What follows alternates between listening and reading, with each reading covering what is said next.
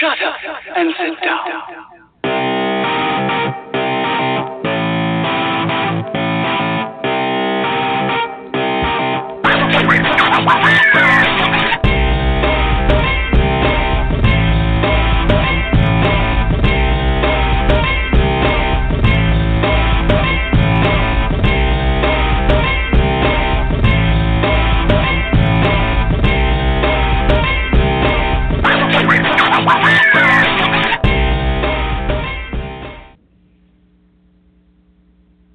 Hello, everyone.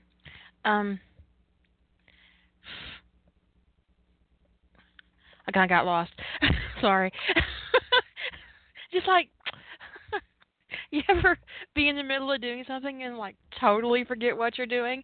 I'm at that point in my life where now I'm like about 10 years ago I got to that point where I could walk into a room and forget why I went into the room. Now I could be like in the room doing the thing and then forget the thing. So, you know, they say that's fog, fibro fog if you have fibromyalgia. I don't know if it's that or if I'm just going crazy. Either way, uh, either way. Um, but yeah, I'm losing it. I'm losing it.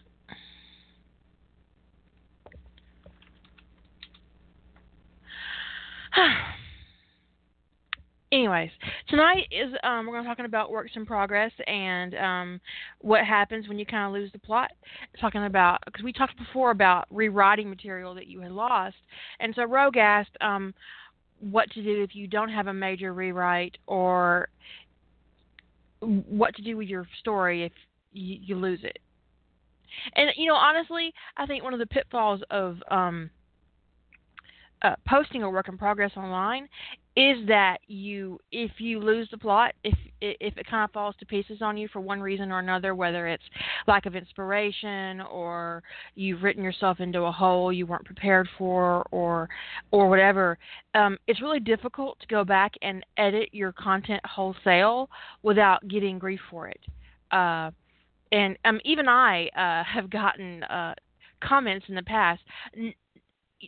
Some hostile, some not. When I've changed a single line in a story, people have come back and said, you know what, that's not what that used to say. Really? It's startling, because the first time it happened, it was a reader who was not in any single way hostile, but had thought she had read something in Sentinels of Atlantis, a line, and I had changed that line, and maybe she thought she was going crazy, so she emailed me and asked me about it, and I was like, yeah, I changed that. But apparently I had inadvertently changed this person's favorite line in the whole story. So how I couldn't do that again if I tried. It was like, okay, I managed to hit the button right there on the spot, right? So it's weird, and I don't know. It was just it was difficult to get my head around, and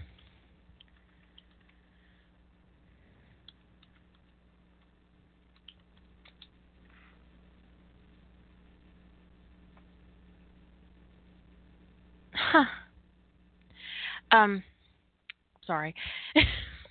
Anyways, but what we deal with as writers in that respect, if you keep your work private, is that no one sees you fall on your face, and no one sees the mistake that you make that you go back and fix. But when you work in public that way, whether it's in rough trade or if you're just posting your works in progress, which I honestly don't recommend because it can really mess up your groove and make things difficult for you. It can be difficult. It can be very difficult to work your way through it and to get where you need to be to continue writing. But what happens when you can't continue writing? And for me, when I hit that point, I had to give myself permission to let it go, to put it aside, to put it down, to put it away somewhere, and then go get something else out of my notebook to play with, to work with, to write on, to start, which is how you end up with several hundred works in progress that I'm not remotely ashamed of. I know some people are like, "Oh, I can only do one project at a time, and I need to finish it," and then they spend 6 months writing nothing because they can't finish the project, and they get discouraged and they stop writing altogether, and then they blame their muse. Um, that wasn't specific. I wasn't talking about anybody specifically. In that respect. Uh,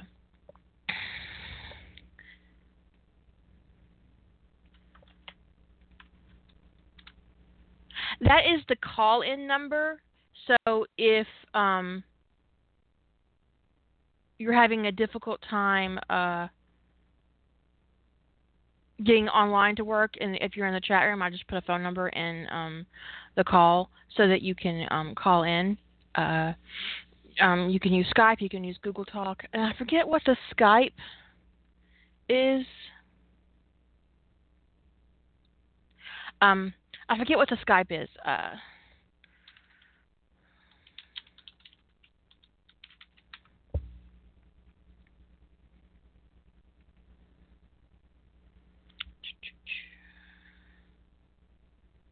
If you go to the main radio show page, there might be a button for Skype. I don't know if that still works because there used to be a button. Yes. If you go to the website and you have Skype installed, there is a Skype button that you can click on that will allow you to listen to the podcast through Skype. But you can't hear that because if you can't hear me.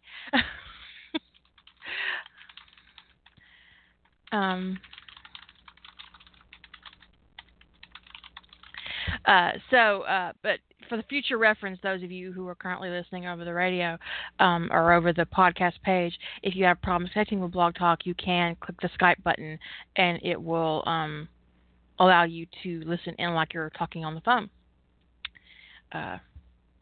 Just so you know.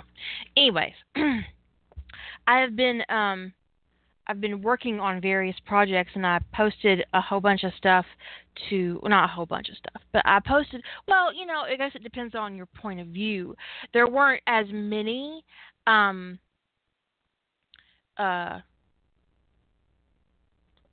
different offerings from me from Evil Author Day, but I did post over 100K in content, and someone had emailed me and expressed their disappointment because I didn't post anything for Stargate or Star Trek, and because I only posted stuff for Harry Potter and the Hobbit. And I did. Someone had asked me about my MCU story that I had written for Rough Trade a couple of years ago, like 2014, for Nano, and I never finished it. But I think actually it ends in a pretty decent place, so it doesn't feel like you're. It didn't stop in the middle of a problem or middle of action. So the story With Your Heart on Your Sleeve is a soulmate story where Tony Stark and Steve, I forgot his name for a second, are soulmates, and Tony's not particularly thrilled at first, but he gets on board, and Steve's a needy mess, and so they're trying to work their way through it, and basically I just destroyed the MCU timeline for my own benefit. But it ends in a pretty decent place. So it's not, I'm not leaving you with a cliffhanger or anything. But that's the only offering that's not Harry Potter or The Hobbit. And my other, I have three. One's a Harry Potter, one's an MCU, and one is Harry Potter and The Hobbit. But no Stargate. The thing is, I don't actually have a lot of incomplete work in Stargate. I never have had a lot of incomplete work in Stargate. I had a few false starts on stories, and I have a few things I'm working on, but for the most part, when I start a Stargate story, I finish a Stargate story. So I don't really have a lot of Stargate lingering in the background. And I only have two Star Trek stories lingering in the background, and I don't really know what to do with them. And I want to do another season of Tangled Destinies, but I don't consider it a work in progress. Um, just like I don't consider Harry Potter and the Soulmate Bond a work in progress or Sentinels of Atlantis a work in progress because they're all told in episode slash novella format. And when I post something complete in those particular series. But it's interesting my winding path through fandom and my works in progress, and this is how I guess it connects to this podcast because sometimes you have a work in progress that just doesn't work out the way you want it to. Even when you're a plotter, a serious plotter, um, it can be difficult to reconcile yourself when you stumble across a problem or a challenge or a question to your plot, to your character development, to your world building, and you fumble, and it's okay to fumble. We all do it. I have been writing for, I hate to even admit this, 30 years, 30 years this year, as a matter of fact, and we all stumble. We all have an idea that fizzles and doesn't go anywhere. And the difference between a plotter and a pantser in this particular arena is zero. It doesn't matter if you plotted it out all the way to the very bloody end or you don't plot at all. If you fizzle, you fizzle. This isn't even a matter of, I think, of process or craft ability. It's sometimes it just doesn't work for one reason or another and you're stuck and you don't know what to do with it, and so you have to decide for yourself how to deal with that. Put it aside. I have a writer friend who's a fucking nightmare. Let me tell you, if she stumbles on a project, if she fizzles out on an idea, she will delete it. She will delete it wholesale from her computer and move on. It doesn't matter if she has 5,000 words written or 50,000 words written. I once saw her dump 100K because the idea fell apart and she couldn't deal with it, and she didn't want to make any changes to what she already wrote, so she deleted the whole damn thing. I had to get myself cheesecake so I could grieve for what she just threw it away, and she didn't even blink. That was her process. That's how she dealt with it. But oddly enough, that's how she dealt with a lot of things. If um, you're a terrible friend, she doesn't give you a second chance. She just dumps your ass and moves on. If her boyfriend forgets her birthday or cops some attitude with her, done, gone, boom. She doesn't tolerate disrespect from anybody or anything, whether it's her craft or her man. She can get a new one. She can start a new book. And I'm like, okay, girl, you do you. I don't know. I don't know if it's healthy or not because she she's genuinely comfortable in her life, and she doesn't tolerate toxic anything. Nothing. She doesn't tolerate any of it. Um, her father asked to borrow money from her about 5 years ago, and she had the money, but he didn't have money because he'd rather smoke and gamble it away. Smoke whatever. And she refused. And he got really belligerent with her and threatened her and broke a window in her door, slamming it when he was leaving her house. She filed a restraining order and hadn't talked to him since because he's toxic and she's not going to tolerate that. She doesn't tolerate it in any single way. And it's it's startling to encounter somebody like that, but it's also refreshing because this is not a woman who's ever going to set herself on fire to keep anybody warm. Now, she loves her kids. She does well for her kids, but she doesn't tolerate their disrespect. She doesn't tolerate them talking back to her. She expects them to excel. She expects them to be responsible and to take care of their own business. Now they're adults. Her kids are adults at this point. She helped them through college, but she made them get jobs. She doesn't let them bullshit her or lie to her. And she's a really interesting person, I have to say. And, I said before to somebody recently that I would rather get punched in the face than lied to. She'd rather honestly get beaten to death than be lied to. I mean, she's just a really absolute zero kind of person. So it's interesting. And she does throw away she does delete her work if it doesn't work out, and she moves on. And, she doesn't have any kind of the thing is being a writer, and this is going to sound maybe weird to somebody who's not a writer, but there's a deeply romantic attachment to your work as a writer.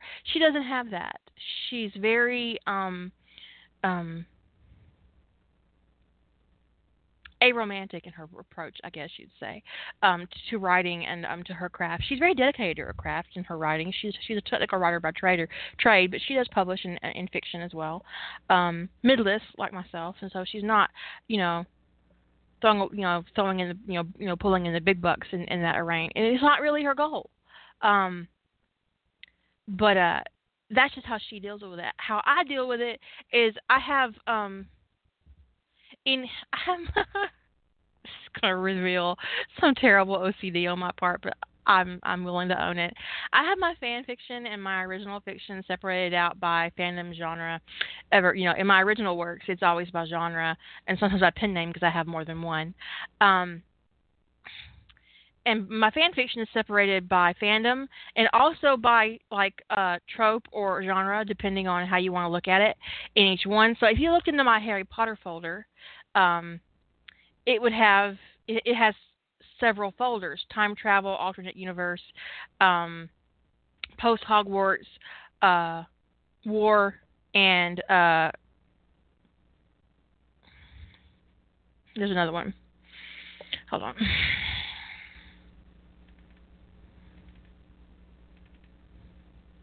So alternate universe, post Hogwarts, time travel, war stories, and then I have one called a work folder. And I also have one called posted, and that's where I move all my posted work into that folder when I'm done with it. But in my work folder are stories and ideas that I've pulled out of my other folders and stuck there because I don't know what to do with them, but I'm not prepared to throw them away. I don't throw anything away writing-wise because I've had my work taken away from me through technology failure, and so I'm unwilling to part with my words, my word babies. I'm unwilling to part with even the ugly ones. I keep even the ugly, awkward word babies. It's just what I do. So I don't have any. A lot of people get really focused on the finished product to their own detriment, and honestly to the detriment of their own work, because I learn as much from my failures and sometimes more than I do my successes, because you don't know how to fix something until you've made a mistake and created a situation that's monstrous. And once you have created a shitty situation and you can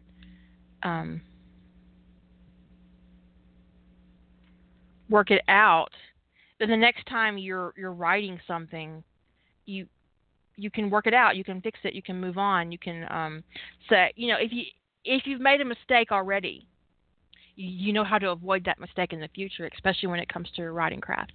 And so I learn from my mistakes and my failures in writing as much as I do my successes.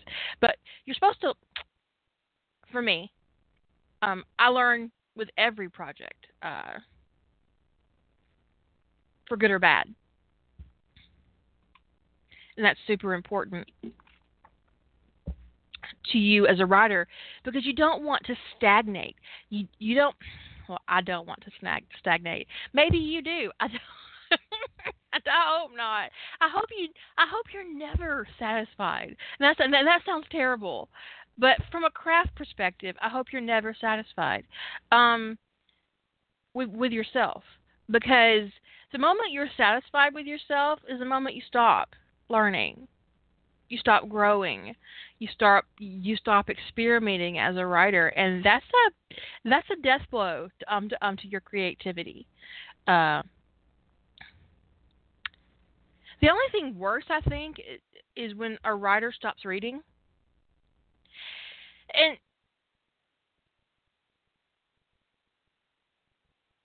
the only thing worse than that is a writer who says they hate to read. And I have encountered that. I was like, what? Stop. But honestly, from a perspective of growth and advancement and just mind training, I think you should read if you have 2 hours to give your craft during the day. You should spend 45 minutes of it reading somebody else.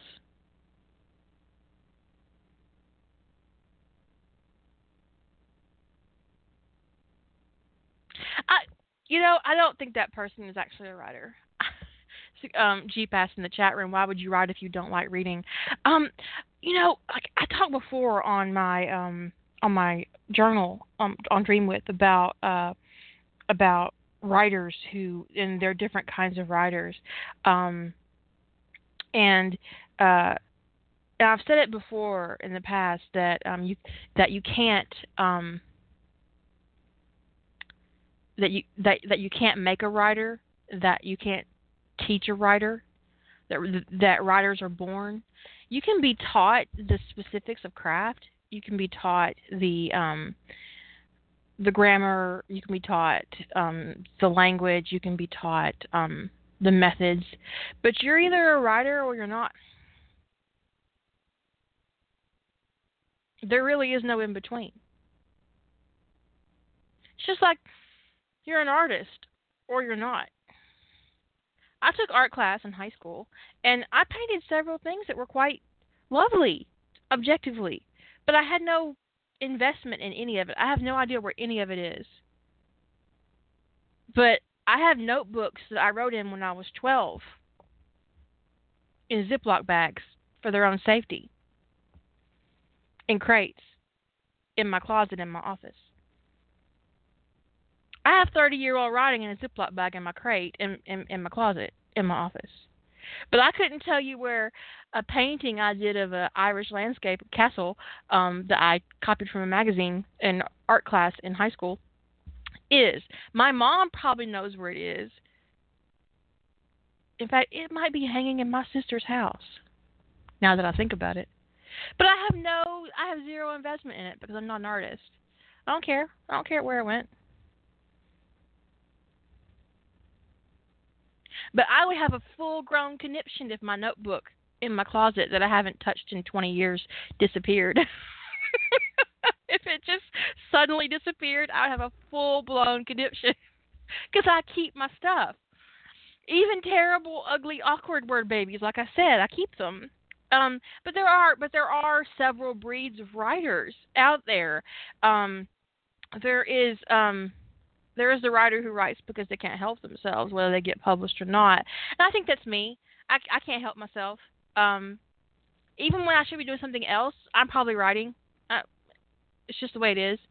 And but there are also writers who get the idea that they can write for fame and fortune, which is like, honestly, dudes, it's 1 in a million. It is one in a million, and you never know where the next Harry Potter is going to come from. It's one in a million. And for every very, very, very, very, very successful author out there are millions who are not. For every writer who gets published in a New York print house, there are 50,000 who don't.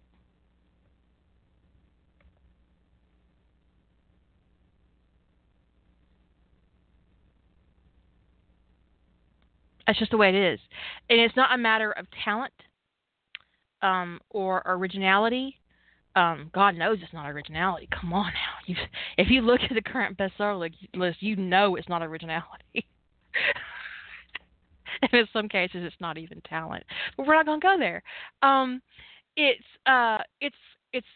a mixture of hook and crook and luck and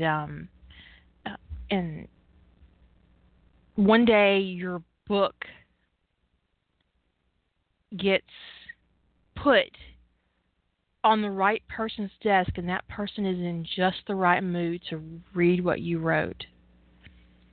And that's rare. That your book ends up in the exact place it needs to be at the right time and on the right day with the right person who just had a really great lunch and they really want to read what you wrote. It might even sound like fate, right? But it's super rare. So those people who write for fame and fortune, they never get anywhere. Because that first refusal, that first rejection is destroying. Then they end up self-publishing somewhere, and then it's, it is what it is. Then they brag for 10 years about their published book, but it's not really published. And I know that's ugly, but part of publication is, to me, when there are other people willing to invest themselves in your work, both their time and their money, and that's an investment. So when someone else invests in your work, that's publication. Self-editing your work and buying a cover and sticking it on Amazon is not publication. It's vanity.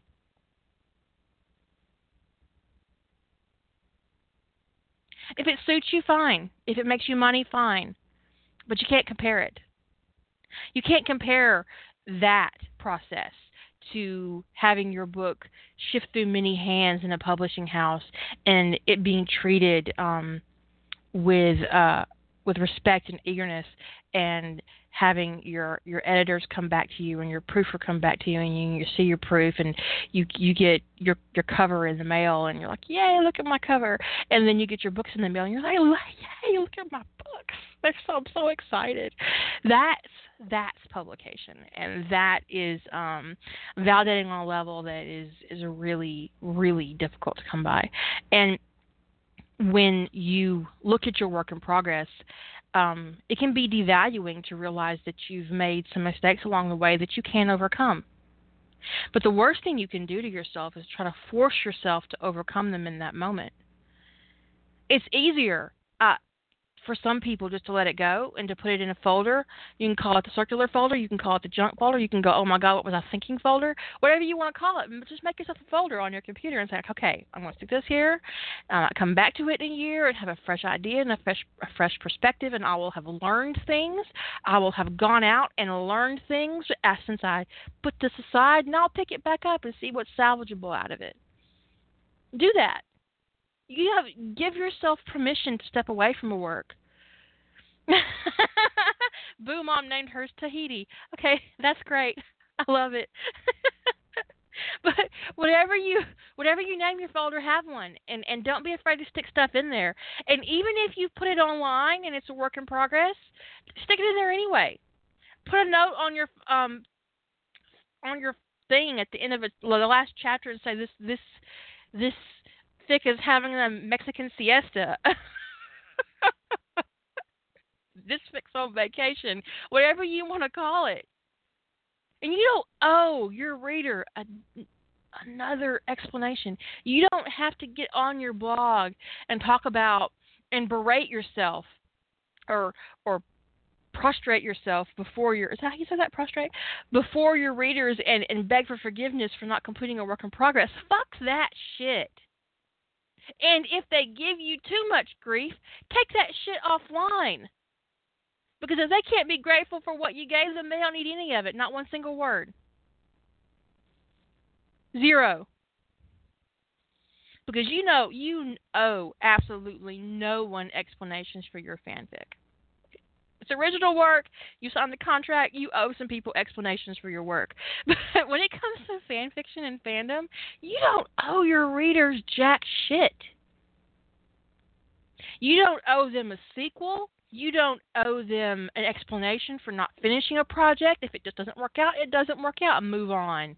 Tell them to move on. Move the fuck on, motherfucker. Because no, you don't owe them jack shit. Keep that in the back of your mind. Or write it on a Post-it note and stick it on your monitor for all I care. You don't owe them.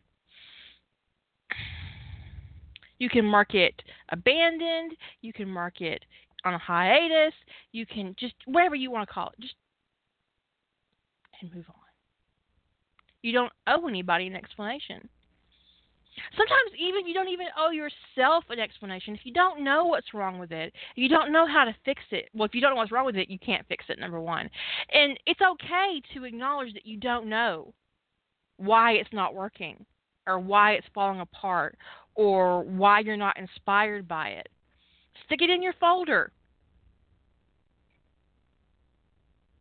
and pick up something new.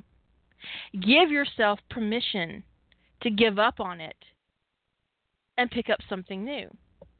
In a year, maybe two, open it back up and see where it goes. If it still goes nowhere, close it. Go back out of the folder and start you a new document, whatever gets you through your day. But don't punish yourself for a work in progress that's not working. Don't allow anybody else to berate or punish you for something that's not working. You don't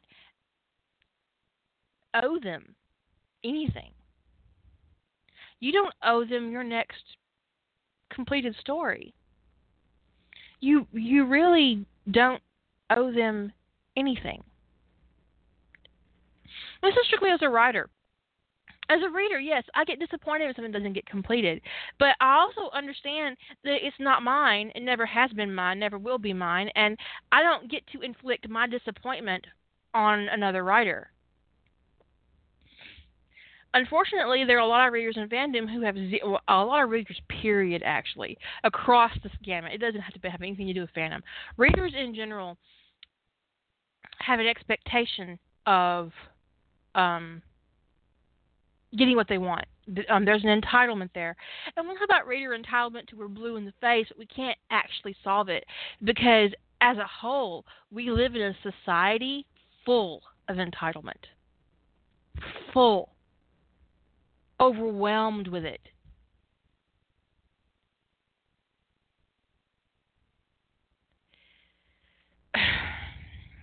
That's just my opinion on that.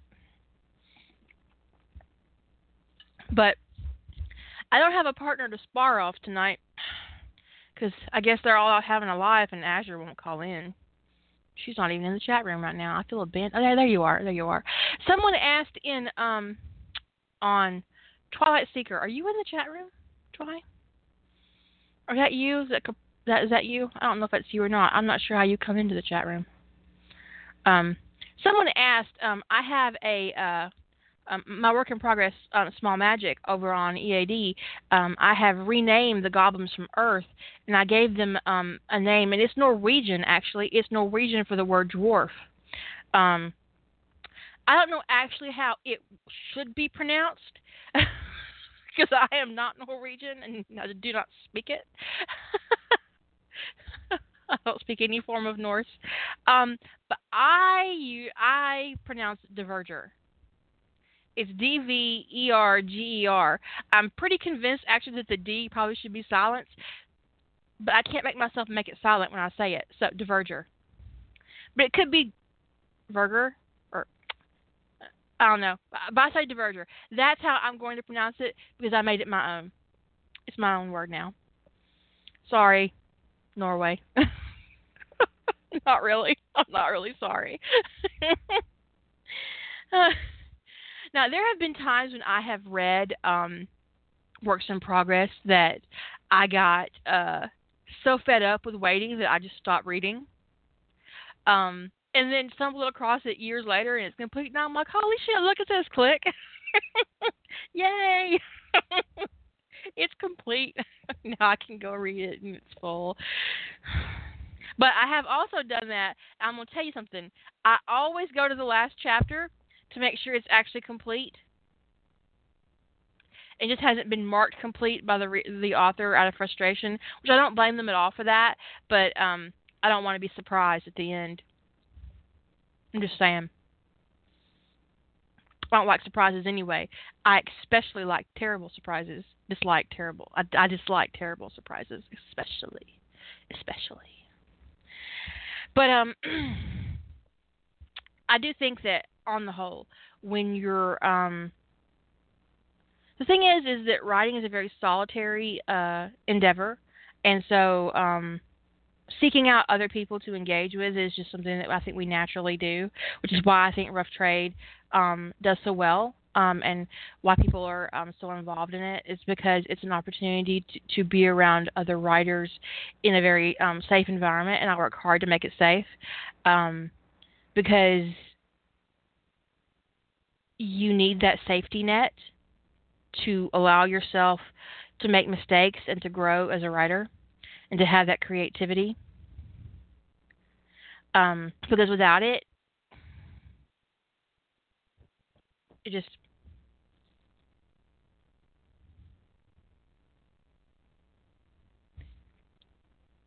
I don't know. There's nothing more engaging to me than another writer, and so I really enjoy Rough Trade for that perspective and seeing all those writers come together and to create something interesting and new and all that jazz. But you know, I have a really interesting experience happening on my website right now. I have a new reader. I know they're new because over the past month and a half, every day there's been a new like from them on a story that's, I don't know, 5, 10 years old, because some of the work on my site is 10 years old because I've been writing since 2008 for Fandom. And I need to figure out what my anniversary is. It's coming up soon. We should have a party. Anyways, they're liking really old work that I haven't even read myself in probably 4 or 5 years, and so it's really interesting to watch them go through my site, comment, comment. You know, one comment here or there. It's just been really fun to watch them, and I see them edging towards ties that bind, and I kind of want to email them and go, dude, be careful.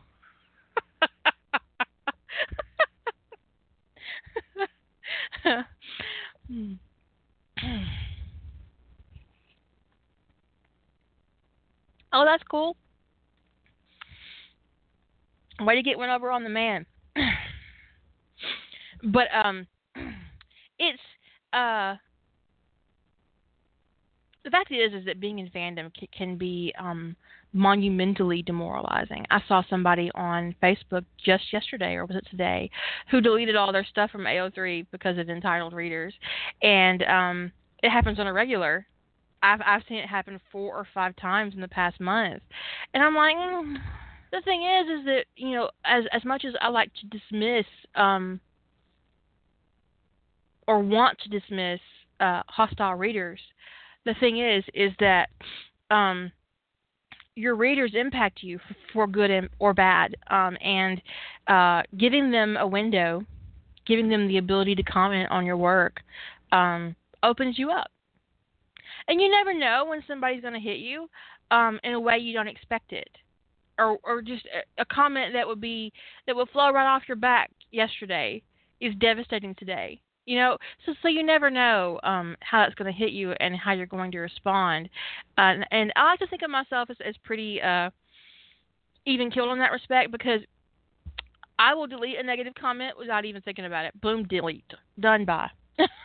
Don't care. I don't care how much you hate it. I really don't. But then, you know, there's a moment when someone does something. I'm like, I want to reach through my computer screen and punch you in your fat mouth. I can't actually do that. Just saying.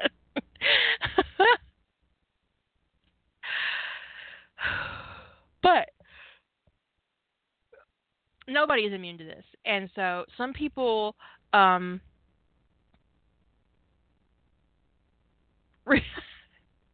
some people like to poke the idiots. Azure likes to poke at them before she deletes their comments. I have been known to email people. I admit that.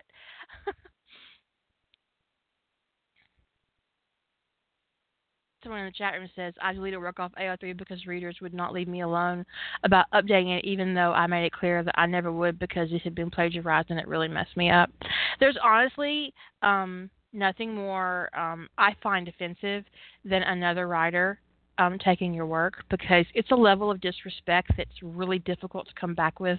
And I don't mean pirating because pirating happens and you just got to move on, push past it, leave it alone, blink away, because anybody that would steal a book, pirate a book, and download it off a pirate website isn't going to buy your book anyway. So they're not worth your time. They don't value you. They don't value your work. They don't value the word. So just ignore them, leave them alone, fuck off, right?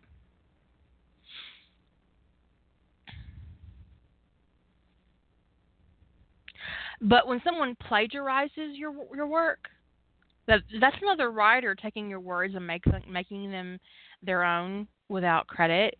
It's hurtful and demoralizing and upsetting and insulting, and it's like getting punched in the face. And I don't blame you at all for your stance on that.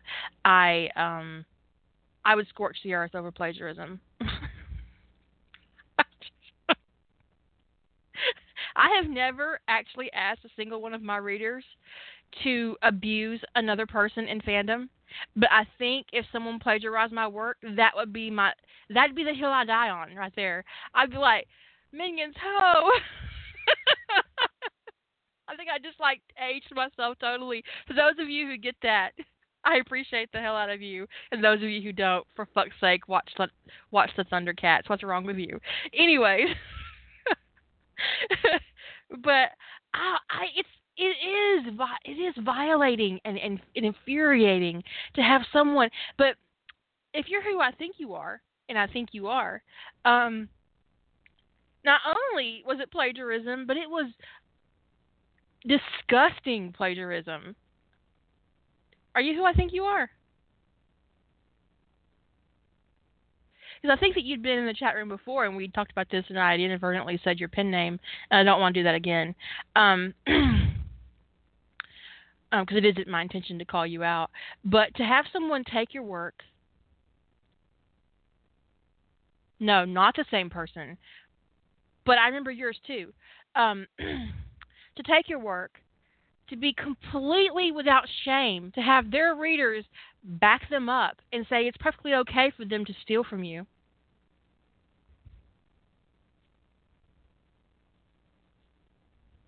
Although I have to tell you, I love your work. By the way, I am totally your fan, for reals. I am your fan, not your only fan, obviously, but I am definitely your fan. But to have someone just kind of disrespect you that way, it is difficult to, and you don't have to get over it, and you don't have to move past it, and you can be giving them the double bird 10 years from now, and I'll be right beside you giving them the bird too. Because what the fuck? What the fuck is wrong with a person that is so willing to steal somebody else's words, claim them for their own, and then have no shame for it? None. No shame. What the fuck is wrong with that person? A lot. Do you say trebuchet? Is that how you say it? Trebuchet? Is it French? Because that's how I'm pronouncing it. Like it's French, but then I don't know French. Okay, trebuchet. But we would definitely need some siege engines. Because what? Because honestly, in fandom, when you encounter somebody plagiarizing you, you really only have one option, and that's public shaming. And I am all about it. Maybe they weren't hugged enough as a child. Maybe they were raised by wolves. No, because wolves have more honor. Maybe they were raised by, I don't know, some bottom-feeding scavenger. Hyenas? But hyenas are not as bad as the Lion King made them out to be, apparently. But you know what it boils down to? And I'll tell you what it boils down to. And I talked about this too. And there is a breed of writer out there who's very, very narcissistic, very concerned about their hits, how many kudos they have, how many comments they have, and building their audience and getting that feedback. And I know people are like, bitch, who are you talking to?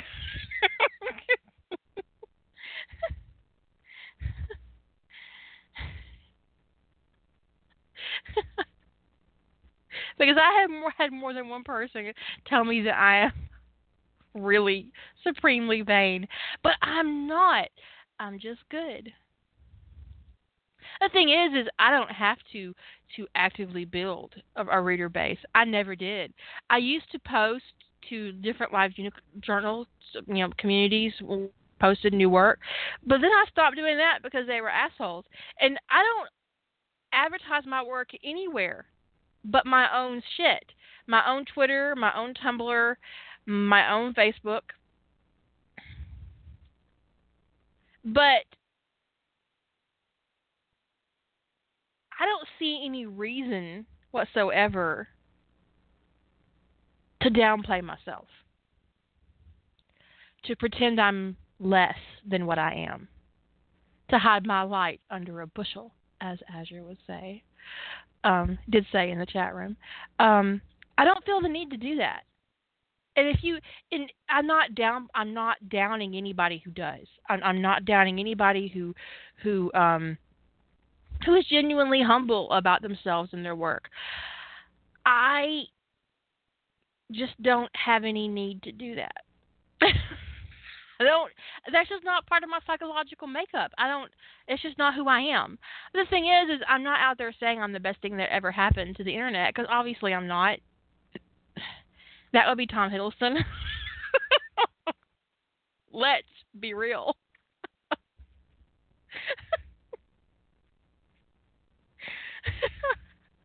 More specifically, it would be a gif of Tom Hiddleston shaking his little ass. That's the best thing that ever happened to the internet. I don't care if you agree or disagree.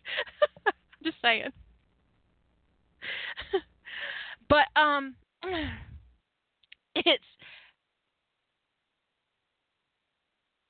there's a difference between being proud of yourself and proud of your work, and I am proud of my work.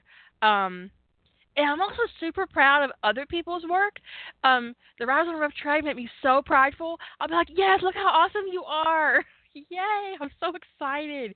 But the writers out there who are militant about their kudos and their comments and who are very self-involved and self-invested. And you can say a lot of things about me, but I really hope that self-evolved isn't one of them. Self-involved is not one of them, because I glory in the successes of other writers in their craft and opening themselves up to new experiences and really getting out there and exploring and all that stuff. It's awesome. I really appreciate that. I love it. But there is that breed of writer who writes and posts exclusively for attention.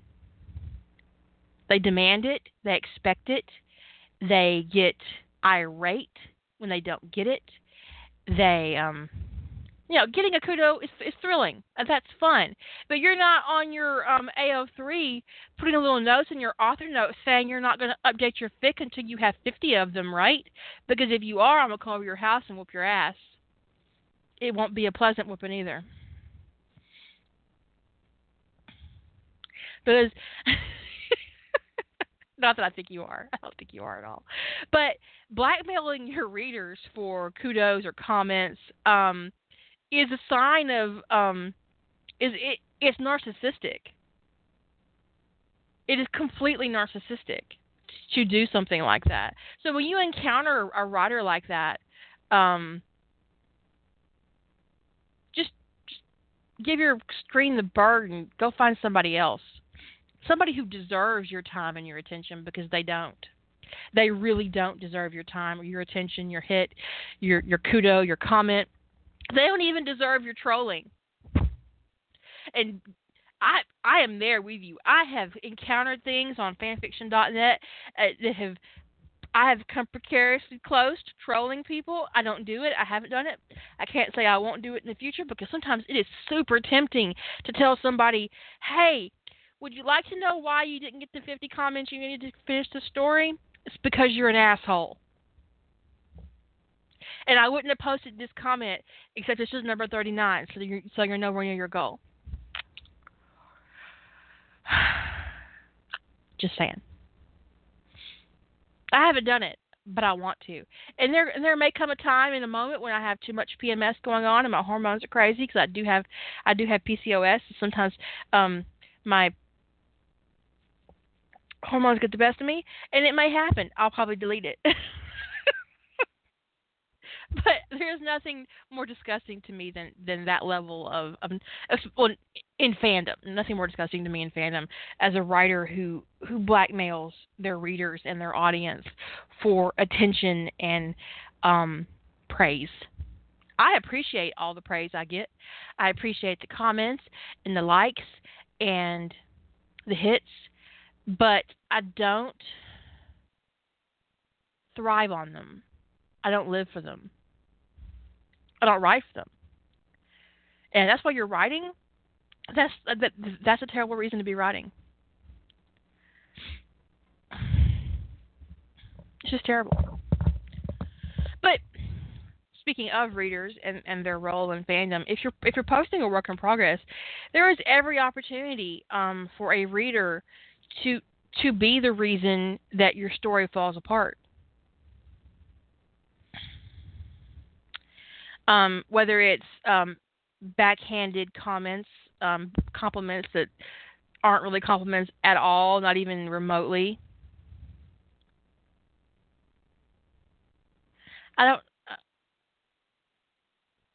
An ESL, is that something to do with English not being their first language?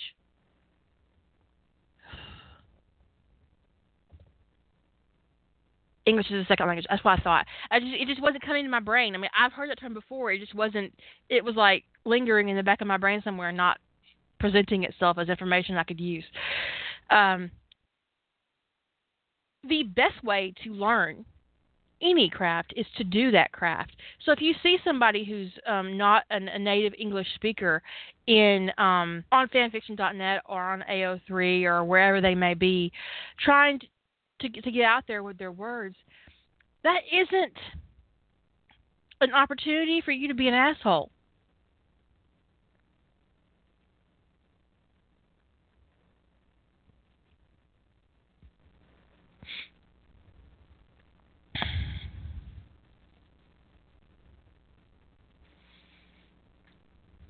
Well, I declare your actions just, your cause righteous. In the court of Kira, you have been cleared of all charges and you are free to go.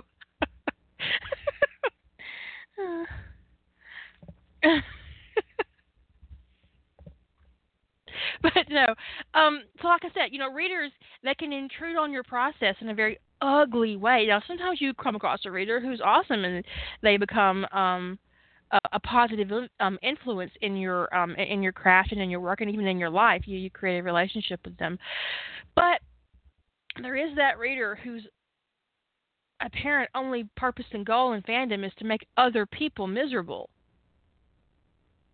And it's so what it boils down to is negative trolling feedback is selfish. It is selfish and bone deep ugly.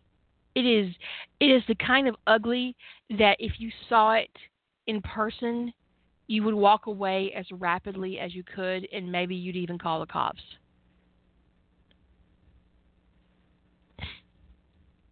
You know?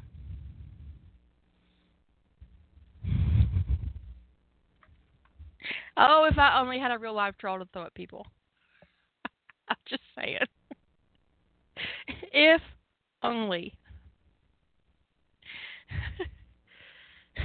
I had a reader email me about that particular thing, and she asked me how Hermione got the troll in the bag, and I said, well, what do you think happened first year when no one came to rescue her?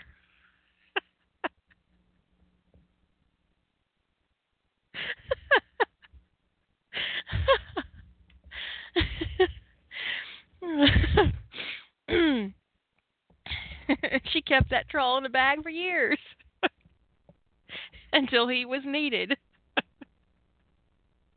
Anyways, um, but surely she fed it. Surely, I mean, it was still alive to do that to Umbridge, so she was feeding it. But it just amused me the idea that 11-year-old Hermione, or actually she'd have been 12 at the time, 12-year-old Hermione put the troll from the bathroom in a bag until she needed him. I might write that one day because it'd be really amusing. We came to rescue. Where's the troll? Don't worry about him. He's fine. She got him knocked out in her school bag.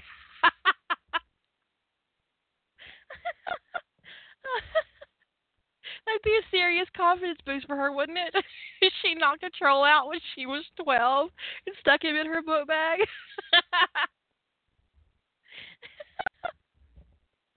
Oh, sorry, that really amused me. Anyways, that's a line from Small Magic where Hermione admits to keeping a troll in a bag until she got mad at Dolores Umbridge and sent the troll to Dolores's house. But anyways,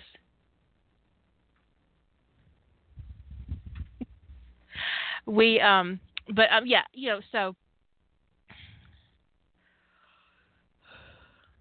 it might come in handy. You never know what's going to come in handy. You never know. I look forward to your story about him as a pet, Azure. But we as writers, if you are the kind of person who takes the behavior of trolls and takes harsh criticism in such a way that it can influence your ability to write, I really, really don't recommend that you post your works in progress online. Because it can be difficult, especially if you're not in a situation like on Rough Trade or Wild Hair where I don't let the trolls actually talk to you. Because, in all honesty, during a Rough Trade challenge, I can delete or edit 50 to 100 comments easily that many, because people don't understand how the challenge works. They don't agree with the rules. They get mad at me for not being able to copy and paste. They want to know where your website is. They want to know where you're going to continue this, blah, blah, blah, me, all about my needs. What, why can't I do this? Why can't I tell them they're wrong here? Blah, blah, blah. Fuck you so much. Really.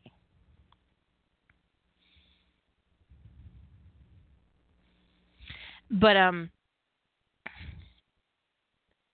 after the fact, after you're finished and you post, and someone says something you don't like, for me, it just kind of rolls off because I'm done. I've moved on. Fuck you if you don't like it. Not everybody's like that. If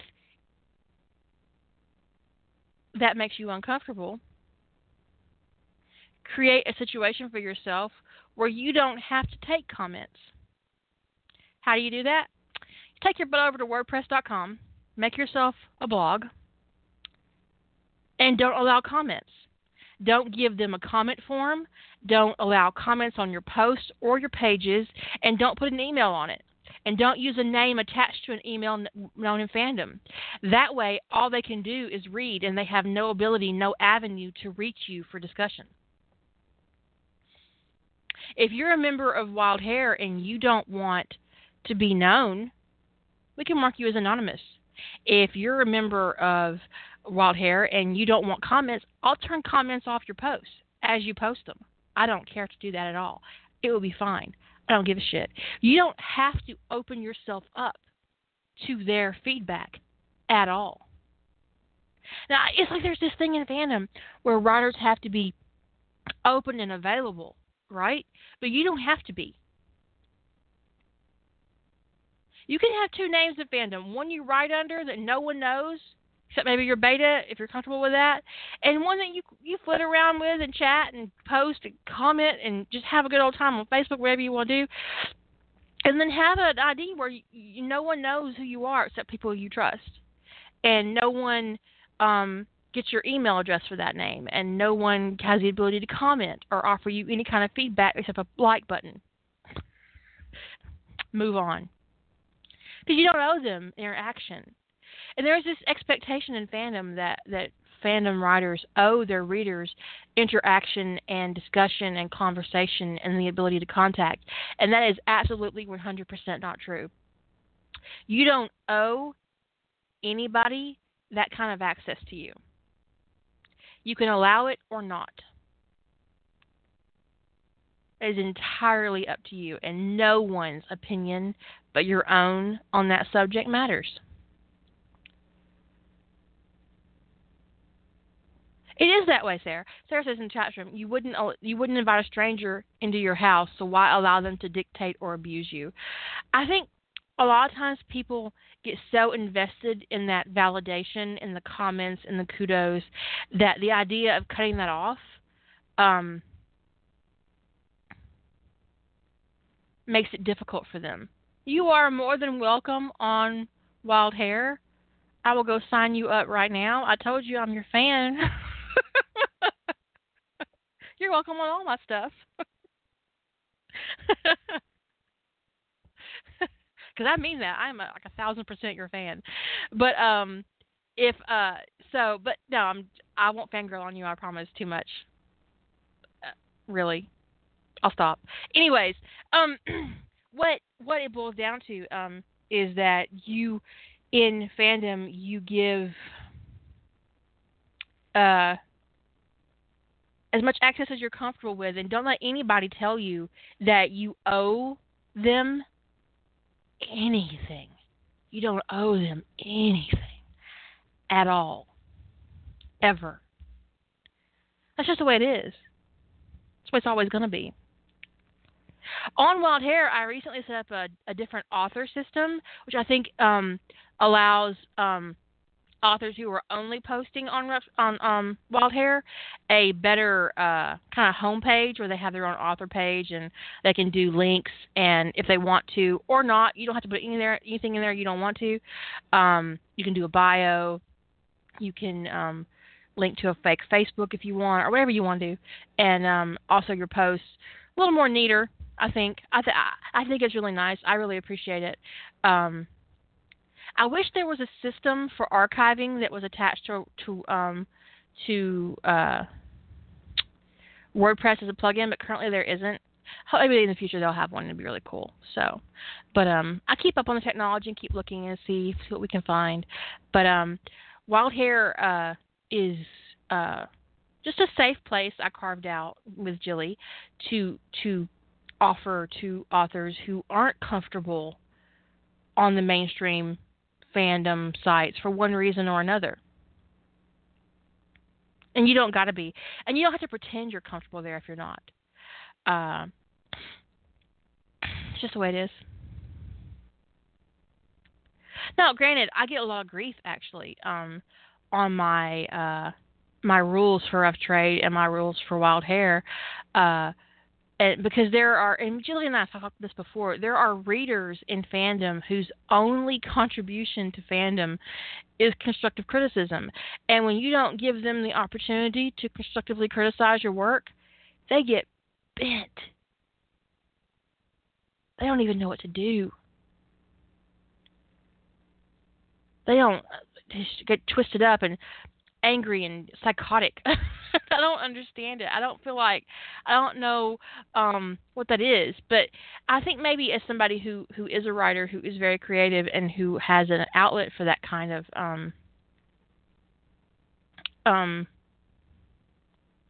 who does contribute to fandom in a certain way, that I have a hard time sympathizing with their plight, so to speak. I'm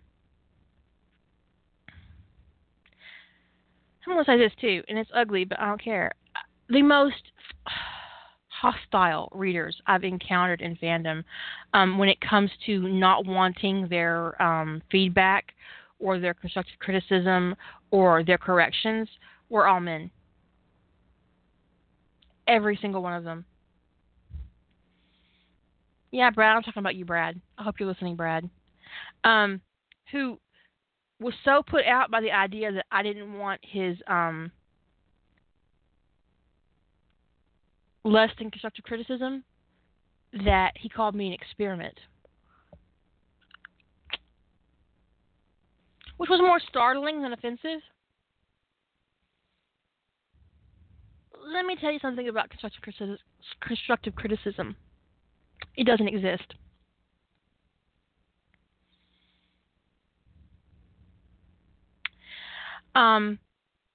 Criticism is in itself a negative act. Therefore, there is nothing constructive in criticism.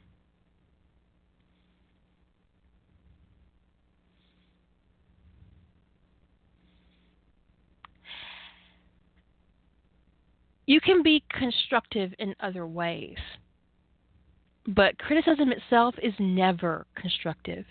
It is always a negative act. First time I said that in the podcast, I got like 10 emails from people who disagreed with me. If you're still listening, I don't care any more than I did 5 years ago, or whenever that was. I still don't give a shit what you think. That's my constructive criticism to you. Because it doesn't exist. There's no such thing. You can give somebody constructive feedback. You can give somebody information that they don't have. You can offer corrections on grammar or context or any other thing.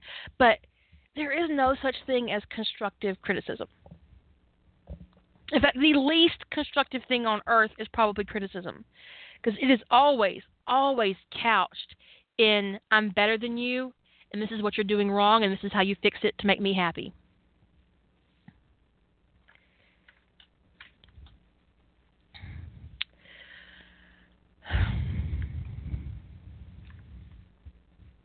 Now, when I was younger, I fell into that trap of constructive criticism.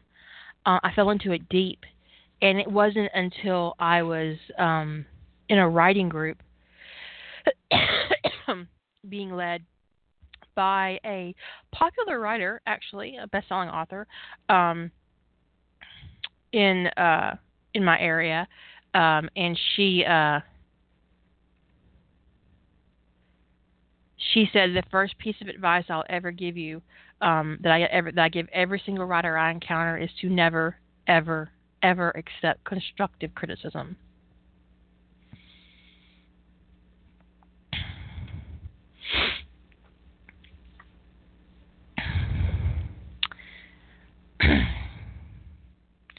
She says because it is demoralizing and ugly, and it's not objective.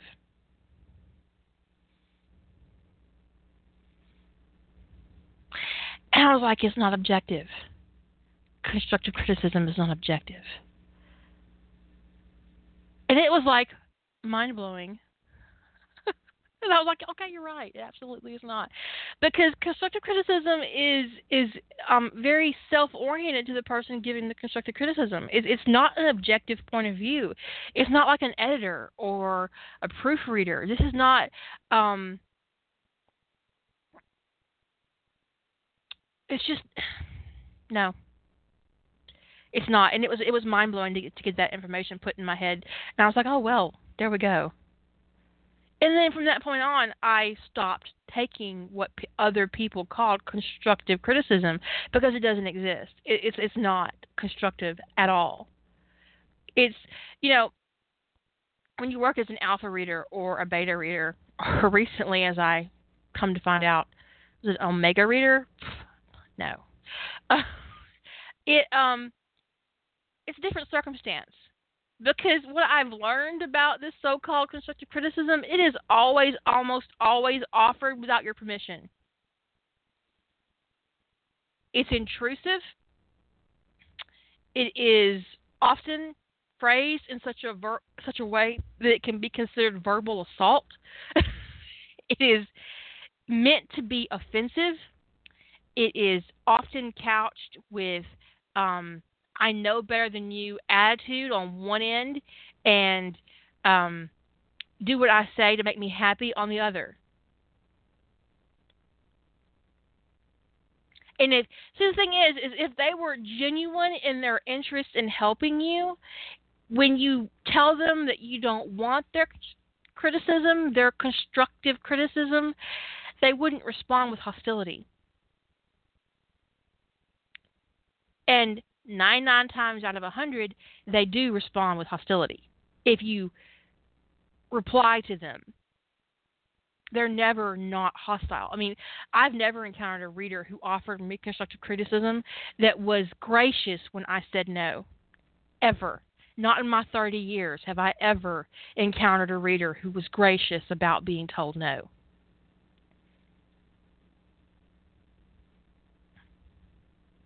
And if they were genuinely trying to help you, they would accept, acknowledge, and move on from the fact that you don't want their help. But they don't.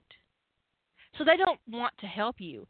They want to intrude on your process and make your work match their needs. And there's absolutely zero constructive about that. Zero.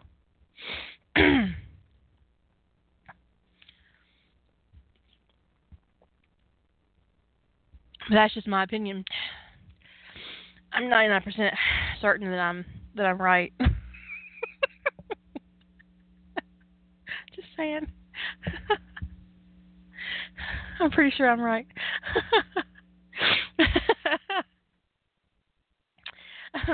So I think I have things to talk about in the topic. So somebody asked me a question in the chat room.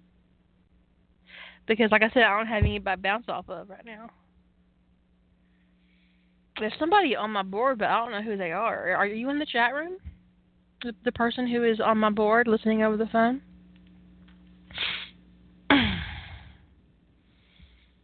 Oh, that's you. Do you want to be on the air?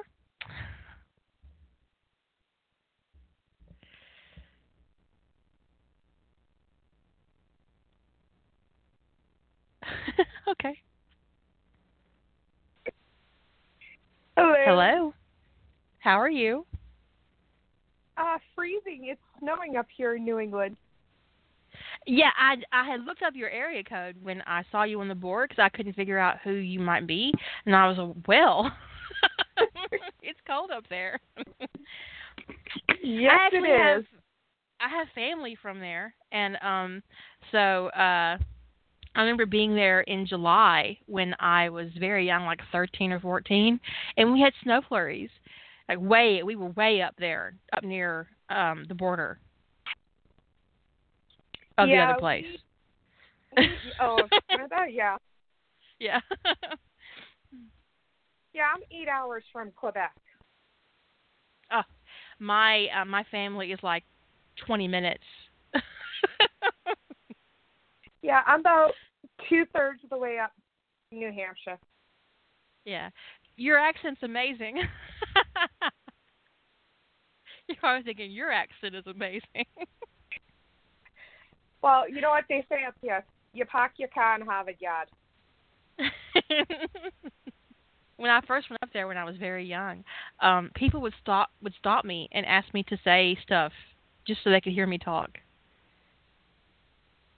When I lived in North Carolina, they used to say, "Can you say quarter pounder?" I love it. Say it again. That's awesome. I worked for McDonald's at the time, and I'm like, "I need a quarter pounder." And they're like, "I didn't hear you." That's not even a real language. It sounds great though. It's awesome to be exposed to different accents and living in the same country. Oh yeah, I love listening to you though because your accent is so relaxing. My cats love it. Although one of them is now checking the phone because I'm talking to it. That is hilarious because you're not the first person to say that. There's like a whole group of people who put my podcast on for their cat. Yep, both of mine like you. Yeah. So how long have you been writing? I've been writing off and on now, 26 years. Wow. So we're pretty close on that anniversary. Yeah, I started at 17. Yeah. I was in my teens. What would you say is the best thing you learned? What's your best lesson as a writer? Beta. Beta. I didn't even know what a beta was. I grew up with French as a second language, and I've betaed for 4 different French authors who write in English. Mhm. If you want to learn grammar, beta for someone who is from a different language. You don't really have a choice, do you? Somebody has to know the rules of English grammar. Mm. Because especially what's your with French, favorite? there is no rules. Yeah, there is a big difference. I have some French Canadian family, and the syntax and the arrangement, sentence arrangement, is very different. I went to On a par French with Catholic Spanish. school. Yeah, I went you? to a French Catholic school up here, and I was 10 before I realized that "throw me down the stair in my shoe" was not correct English. Bless your heart. That would be terrible. My father's first language is French, and his second language is English, of course. And so what's really interesting about people who are multilingual like this is that he dreams in French. I yell at my son in French. Mm-hmm. And I get mad, and he really Well, at least upsets it's beautiful. me. It's French. It's beautiful though, so it's less harsh. It's less harsh. But at least it's not German. He also talks in his sleep in French, which can be really annoying if you're camping or whatever. Like, come on now. If you're going to talk in your sleep, I'd like to be able to at least understand it. True. I'm the only one of my cousins, there's 37 of us, who speaks French. Mhm. Mhm. So when the aunts get together, I'm the only one who knows what they're gossiping about.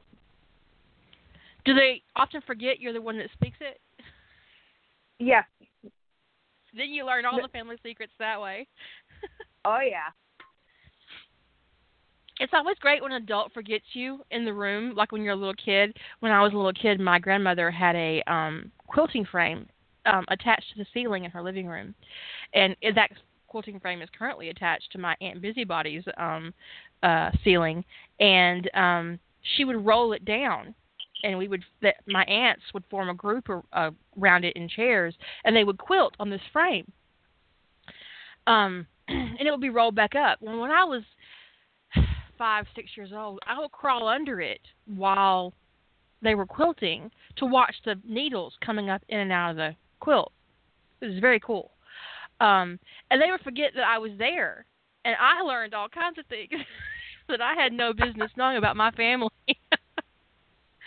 Oh, yeah. It's nice being the secret keeper.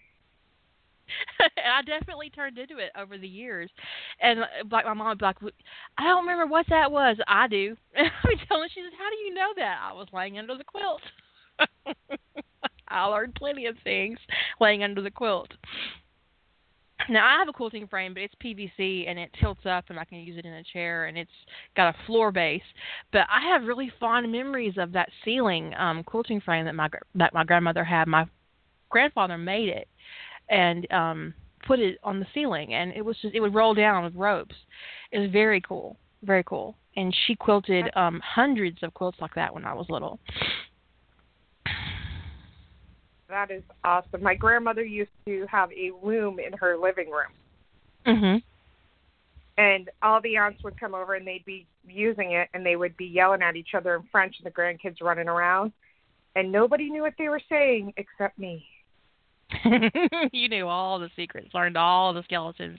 You know where everything's buried. Yeah. About 4 generations worth. It's really awesome to have multi-generational events like that in households because you learn things about your family that you wouldn't learn otherwise. Oh, yeah. That don't get passed down for various reasons up into including embarrassment. And you know everything. Yep. Like I know my Pepe, who died when I was 10, had a 27-year-old wife and a newborn son 6 months after his funeral. Wow. That nobody talks about. He was 95. Wow. You know what's really interesting about living up north that I did not know until I was, in the South, basements are kind of rare. Now, I have a half basement in my house, but I live kind of on a hill. But basements themselves are kind of rare. And up north, it seems to be more the norm than the not to have a basement space. We have a lot of attic space in the South. What's really interesting is that my grandmother had cold storage underground. She had a small locker, I guess you would say, under her kitchen. And it was just ground storage. She kept all kinds of things down there, vegetables and stuff, that was cold naturally because it was in the ground. And it had, I was like, what is this? I've never seen anything like that in my life. I was startled. I was like, why do you have this? What is this? But it was cold year round because it was deep enough in the ground that the heat from the house didn't impact it. And I was like, I called my mama. I said, Mama, Dana's got potatoes in a basket down in the dirt. I was 8 or 9, so she had to come investigate. Yeah, a root cellar. Yeah, she had a root cellar. I had never seen anything like that in my life. I was stunned. I was like 8 years old. I had never seen a root cellar in my life. My brother has a 100-year-old farmhouse, and his basement is river rock and dirt. I bet that's really cool. He doesn't even have a poured foundation. She didn't either. Yes, but you don't get frost heaves. What's that? That's when the ground thaws and freezes real fast. So we get what they call frost heaves, where you'll be driving the road, and you'll have a section of road that's 10, 12, 20 inches shorter than the other side, than the space right before it. So your car will go boom, or it goes in the air because you're going too fast and you fly over the lower part. It's because it's sank. Well, how does that happen? Because it's so cold, the ground freezes, and then it thaws, and then it refreezes really fast.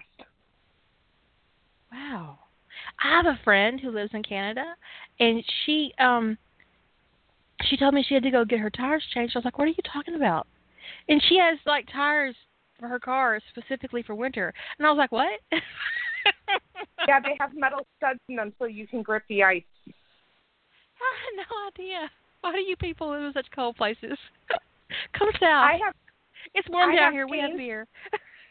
I have chains and kitty litter in my car, so in case I go off the road, I can throw kitty litter down for traction, and I have chains to pull me off so that if I get stuck in a snowbank, someone can hook it up to my bumper and pull me out. Well, my friend lives in Quebec, and she talked about getting her tires changed, and I was like, I have no idea what you're talking about. You need to explain yourself. And she did, and I said, well, what are chains for? She says, oh no, honey, I'm beyond chains on my tires. Well, you can throw chains on to get traction on the ice, or like I do, I carry chains because I have a hook under my car on the front and back bumper, so that if I get stuck in a snowbank and some guy comes by with a truck, he can hook it up to his bumper with the chain and pull me out. It's like you're living on a different cheaper planet. than AAA. I bet it is cheaper than AAA. It's like, what? You know, we had snow for 2 days. How much Everything did you shut guys down. get? I don't know, 4 or 5 inches. The school's closed, the road's closed, couldn't go nowhere. Oh my God! But I have milk and bread. Don't worry about me. Last time we got snow, this is nothing. This will be gone tomorrow. The 6 inches we're getting tonight. Last time we got snow that lasted, we got 27 inches overnight. So almost 2.5 feet.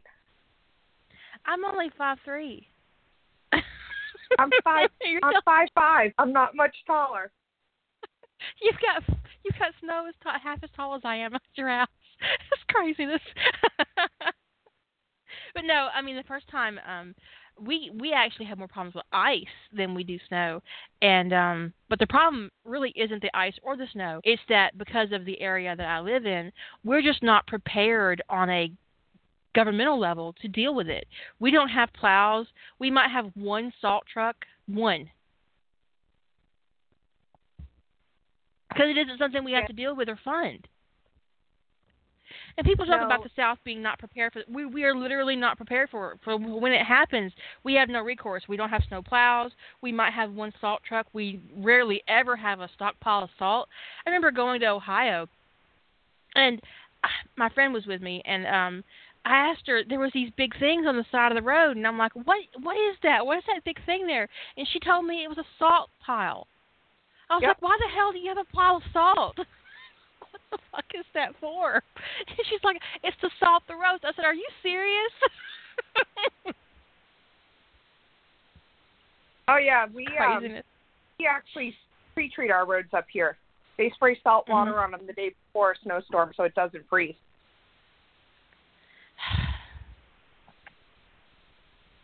It's like a foreign world. It's like it's another planet over there. We're definitely different. It's amazing how human beings adapt and force Mother Nature to allow us to live in places we probably shouldn't. This is nothing. New England's nothing. Well, where I am, it's nothing. I'd rather be here than on the coast in Maine. Oh, yeah. Yeah. People talk about cold and wet heat, but a wet cold, that gets right down into your bones. When the air is damp and it's cold, you be cold all the way to your brain matter. Actually, give you it get to up. the point where it gets so cold, it's no longer damp. What is? I mean, it was 43 degrees out today, so it was shorts weather. Did you hear her? It's shorts weather. In 43 degrees with snow, I'd be in a parka. Oh no, I had shorts and Birks on today because the snow's gone until tonight. But it was 43 degrees out, and day before today was 55. We turned off the heat and opened the windows. I had a fan go and it was too hot. I was at the grocery store week before last, and it was like in the 30s here, and there was this man with me in the vegetables, and he was in shorts, and I was looking at him, and finally I said, "You're not from around here, are you?" And he just grinned at me. You said, not from New York. I was like, it's showing. He's wearing shorts in 35-degree weather. Because for him, he was comfortable. It wasn't hot. I mean, it wasn't cold enough for him to have any kind of winter gear on. I've shoveled 3 feet of snow in shorts before, so I can't say much. You crazy ass people. You so what know, fandoms do you write? We hit negative 20 back into 3 days straight. I think I broke out my winter coat for one of those. Yeah, it's still in the car from then. I got to bring that in sooner or later. You probably want to bring that in. You might need it. Or maybe not. I don't know. We're supposed to hit 70 Wednesday. We'll be fine. We're in the 60s now. So I'm really... I would like to live year-round somewhere where it's around 68. That'd be great. No, I like the snow. No. So what fandoms do you write for? I write in, let's see, Harry Potter. I write in Star Trek. Mostly Voyager, which I know some people hate, but I like. My mom loved the hell out of Voyager. She loved the hell out of it. It's her favorite Star Trek. It's not my favorite, but I do enjoy some of the man candy in it. And then I am fiddling with an idea for Sherlock, but I haven't decided on it yet. But I write mostly Harry Potter. Are you going to be in the April challenge?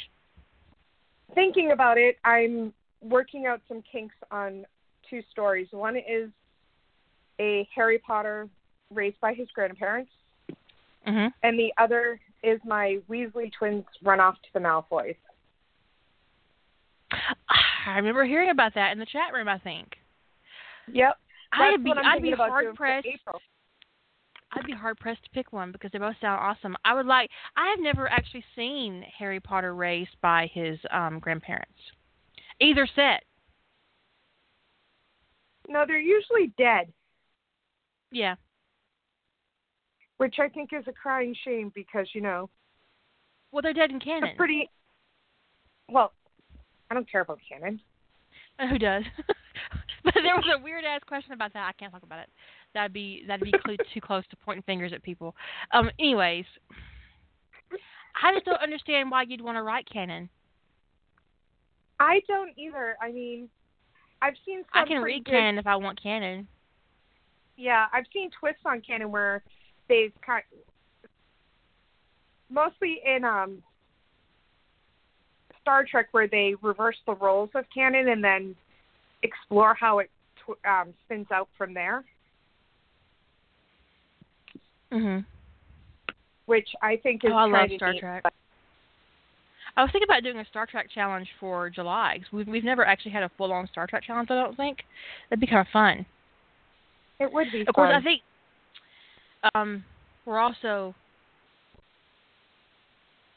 we probably need another little black dress, so I don't know. I'm thinking about it.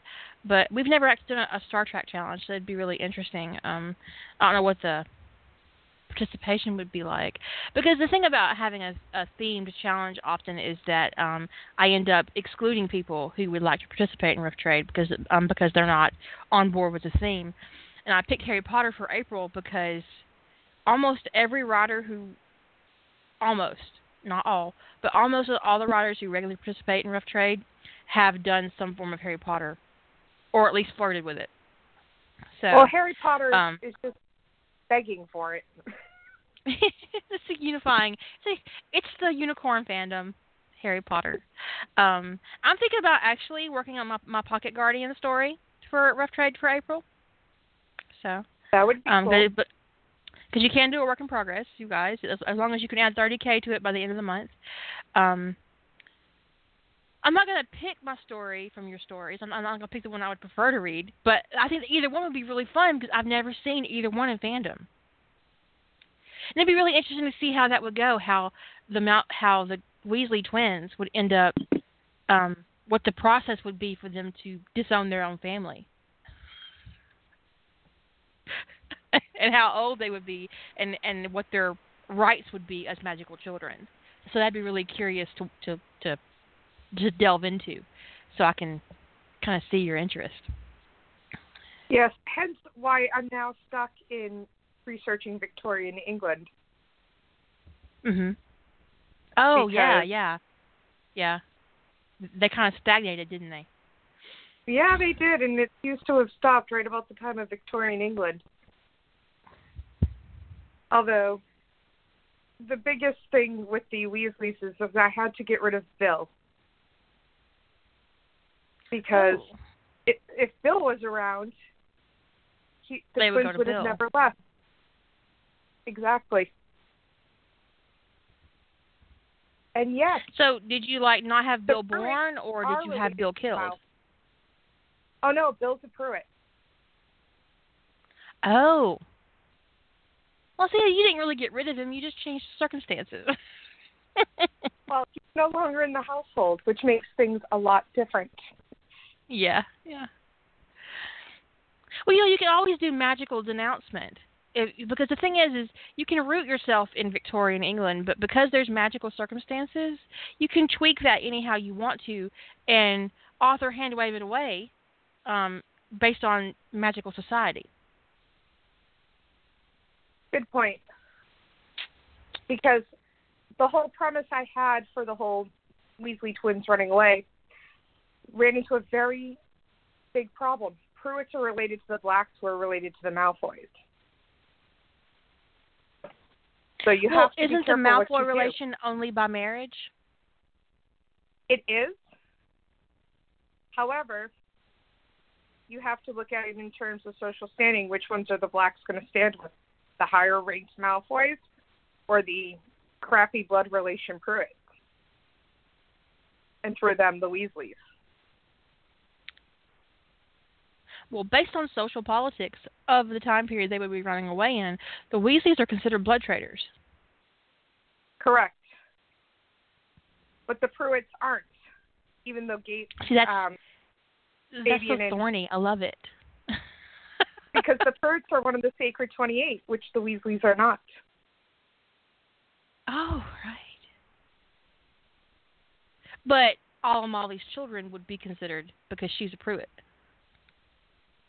They could be. But it also becomes an issue of whether or not the Pruitt family would want to claim the twins. Exactly. It's curious. And how much say the twins would have in their own circumstances. I think they would because... Well, they've already left their family, so they have a lot of say. Yeah. That's the premise. They're running away, and they're twins, which, in the world of an Aaron affair, twins are very rare. It's a really fascinating idea. Family politics. You got family politics, social politics, blood politics. If you add things like family magic and the like, that's just a really thorny, awesome, plotty thing to play with. Yes, and I have a feeling that 30,000 words is only going to be the beginning. I envy you your idea. That's really fun. It is growing quite bigger than I thought it was going to be when I first thought of it, because I first thought of this cute little story where the twins were just like, we're running away from home. And then I thought about how that actually would work. And now I'm studying social relationships of Victorian England. That's how it always goes. That spiral into research, but it's fun though because you can, like I said, you can inject magical politics to it and magical relations and family magic in such a way that you can bend it to your will. Yes, or I It'll could be just fun. say heck with all of that and turn it into one huge crack fest because it is the Weasley twins. Right. But it does amuse me, the idea of Lucius coming home and instead of having one child, he's got three, and Lucius like, Narcissus, look, these are your new sons, Fred and George. Yep. And then Lucius has to weigh it. Do I want to argue with my wife? Or do I let my wife have her way? What makes for a happier household? A happy wife is a happy house. You can this thing going through his head. Boom, boom, boom, boom, boom. Which one of her crazy cousins will come after me if I tell her no? Which one of her crazy cousins will come after me if I tell her yes?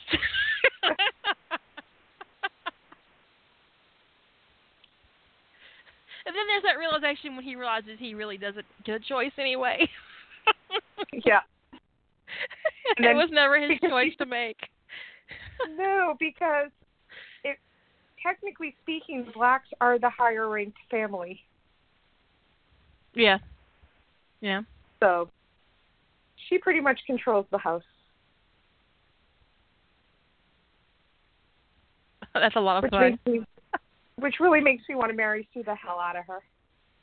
Just because people are like, no, marry Sue. Oh, yes. Oh, yes. Mary do? Sue it all up. Make it her middle name. Make her middle name Mary. Narcissa Mary Malfoy. What can't she do? She can do whatever the hell she wants. It's a lot of fun. I think Narcissa is a lot of untapped potential as a character. You can have a lot of fun with her. Yeah, well, Canon has proven she'd do anything for Draco. So what if you give her 2 more children to protect? Especially 2 who want to destroy the world. Because Fred and George just want to watch shit burn. That's practically canon right there. They just do it to watch it burn. Just want to see the world on fire. You know.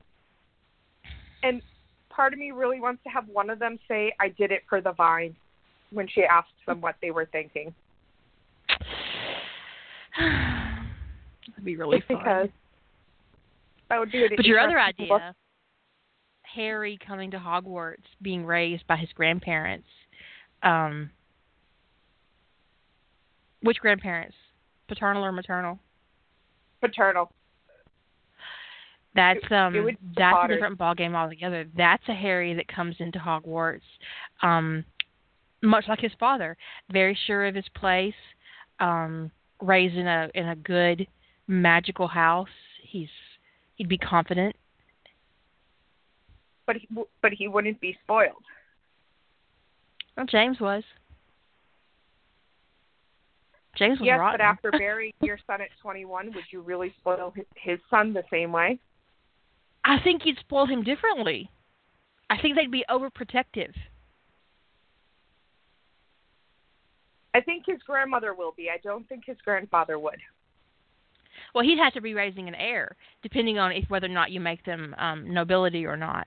I mean, either way, he's raising an heir, But exactly. if he's a noble heir, it's another matter altogether. He's raising the person who's going to take his place, Because when James was alive, it might have been James or it might have been James's son, but with just Harry, the old man's going to know that this is his shot. This is what he's got. This is his heir. Exactly. And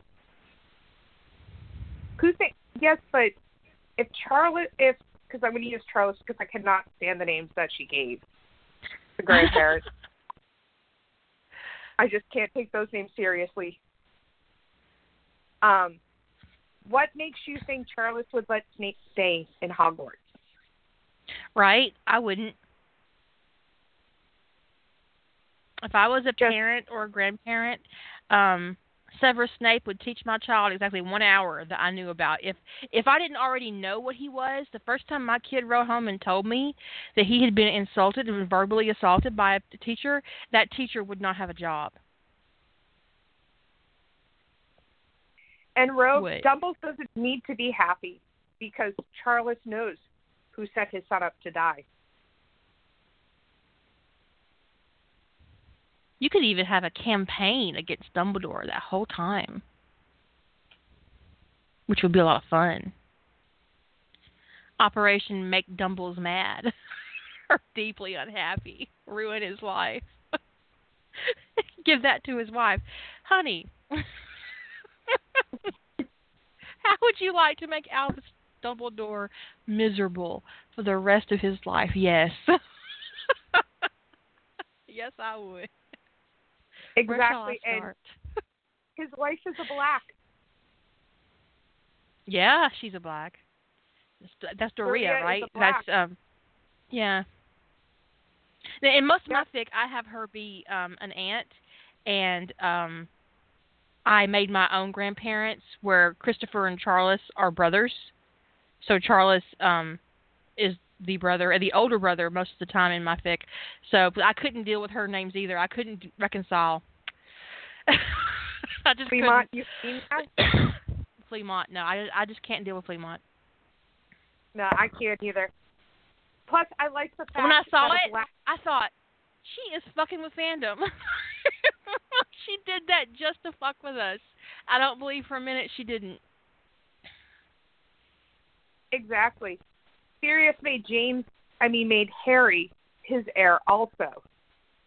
So Doria would be all over raising the heir of both Potter and Black Right. and keeping him away from the rest of the family and Dumbledore. Dumbledore might not even survive the custody discussion. Because you know what he would try to do. Oh, he'd try to take him. Oh. I'm looking forward to this too. I'm excited.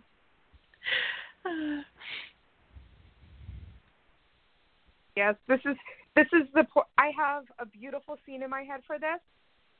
I have to ignore the chat because they're asking some questions that will make people upset if I answer. Don't ask questions. She's not doing a plot drift. It's okay. But no, there's one big change in this one I'm doing, and that is family magic is going to be sentient. I love sentient family magic. It's always so much fun. I had a whole lot of fun with Isidore in Pocket Guardian because she's the avatar of the Potter magic. I love it. It's so much fun. I had read a Harry Potter fic years ago where Harry was like uber powerful, and all of the families had family totem. I have read that fic too. Do you know what it is? Because I want to read it again so bad I can taste it, and I can't find it. Same, because I want to credit them because that was the input. That and your comment about never seeing him raised by grandparents were like the storm that got me going on this, because the whole thing is Neville and Harry walked into the Wismagont and somebody fired a shot at them, and Harry had a griffin in front of him and Neville had a big bear. And that's like stuck in my head. That totem fic. I loved that fic. And Harry sends the totems to rescue Sirius. Right, and Harry could control all of them. They all, yeah. And everybody's like, why the hell is your kid able to control? He even did it in the womb. Yep. He controlled That was both the first Black time he did it. Potter. That's when he saved Sirius. He was in the womb. And he does it later. Willow is looking. Willow the Thick Ninja is looking. Yes, because that is part of the inspiration for the story, so I need to be able to credit it when I'm ready to post it. Is that really the Marauders' plan? Because I totally overlooked that. I am so mad at myself. So am I now that See? I'm clicking that yeah. shit. No. I thought Marauders' plan was the one where... I don't think this is it. Is there a flashback where, because there's a scene. Oh, yes.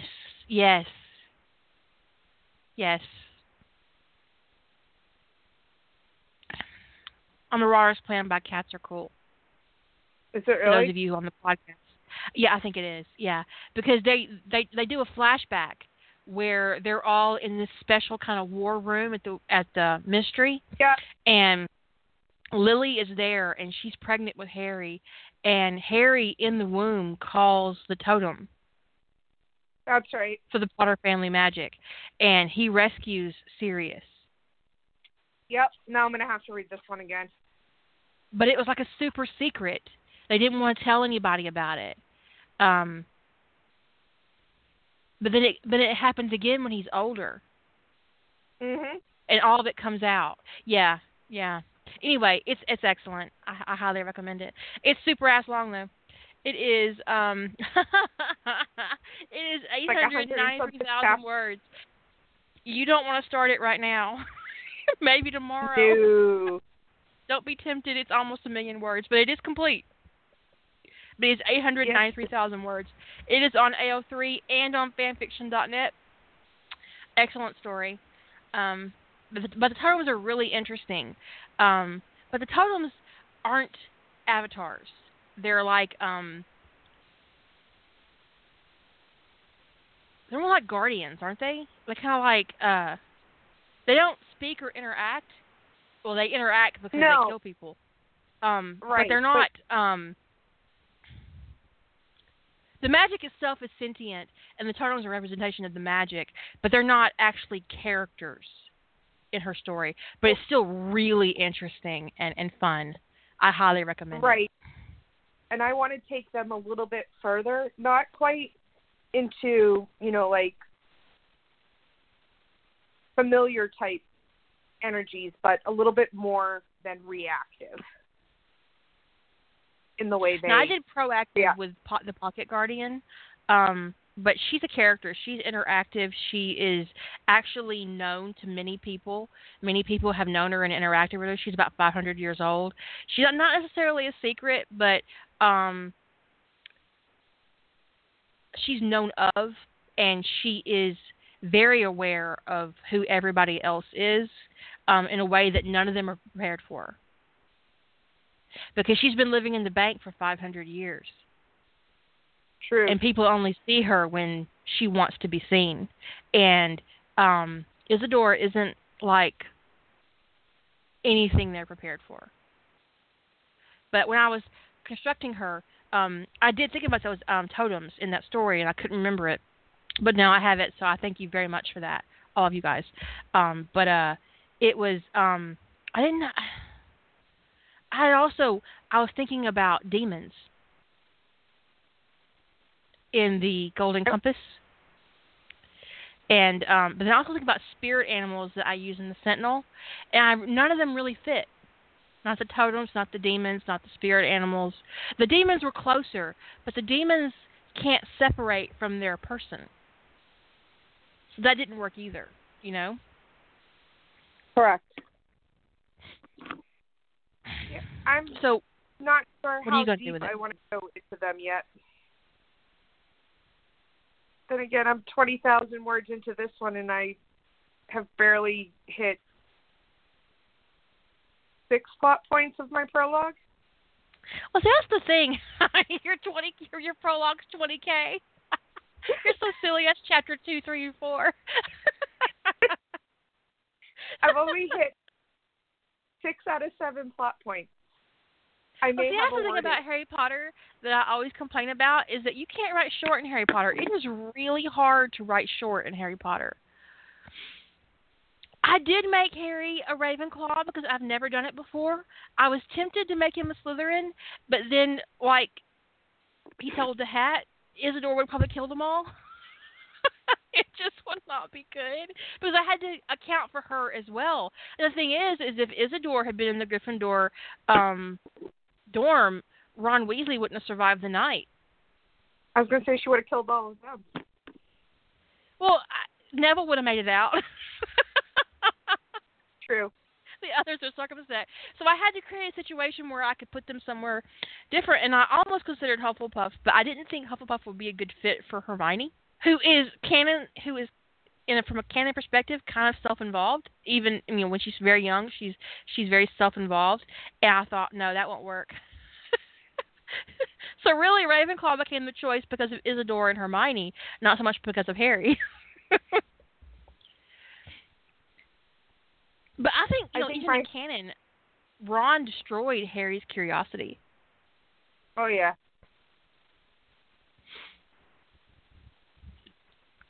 I actually have a fic where Harry gets sorted into Hufflepuff after the Chamber of Secrets.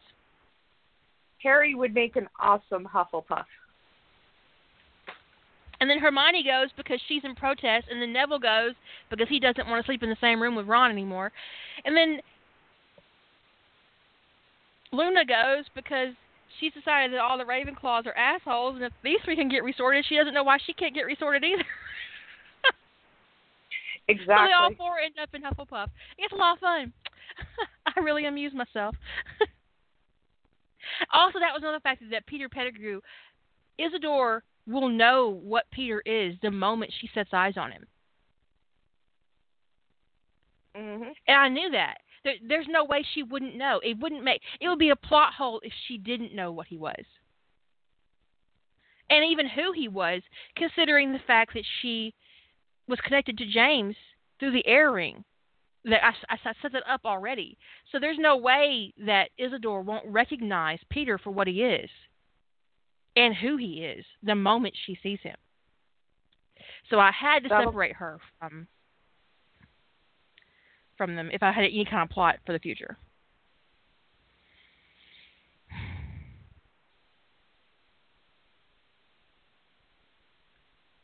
Your sentient magic would probably work the same way. If the sentient magic is really deeply invested in Harry, the moment he comes into contact with Peter Pettigrew, depending on how you have the magic work. Yeah. I'm trying to decide if Pettigrew is going to survive the attack on James and Lily. Well, if he doesn't, then it creates a situation where you can... Sirius never goes to Azkaban. Mhm. Because the proof is right there.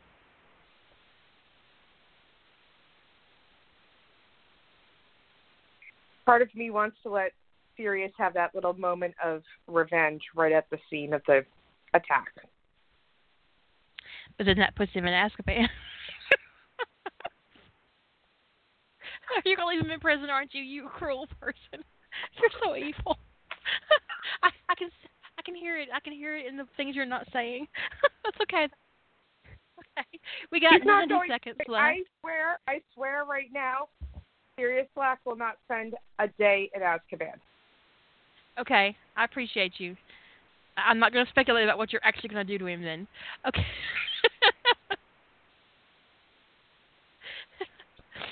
I'm delicate, though. But I'm just kidding. That's the thing right there, is that you can't let anybody influence you and your plot and where you're going to go with it. Because when you give somebody a window into your craft, they can really fuck you up. So know where you're going and how you're going to get there before you ever let anybody else in. Lady Holder came in, ruining our fun. We're down to 40 seconds, actually. So you guys have a great week, and I want to thank Boo for being on the air with me. I really appreciate it. No problem. You guys have a good night. You too.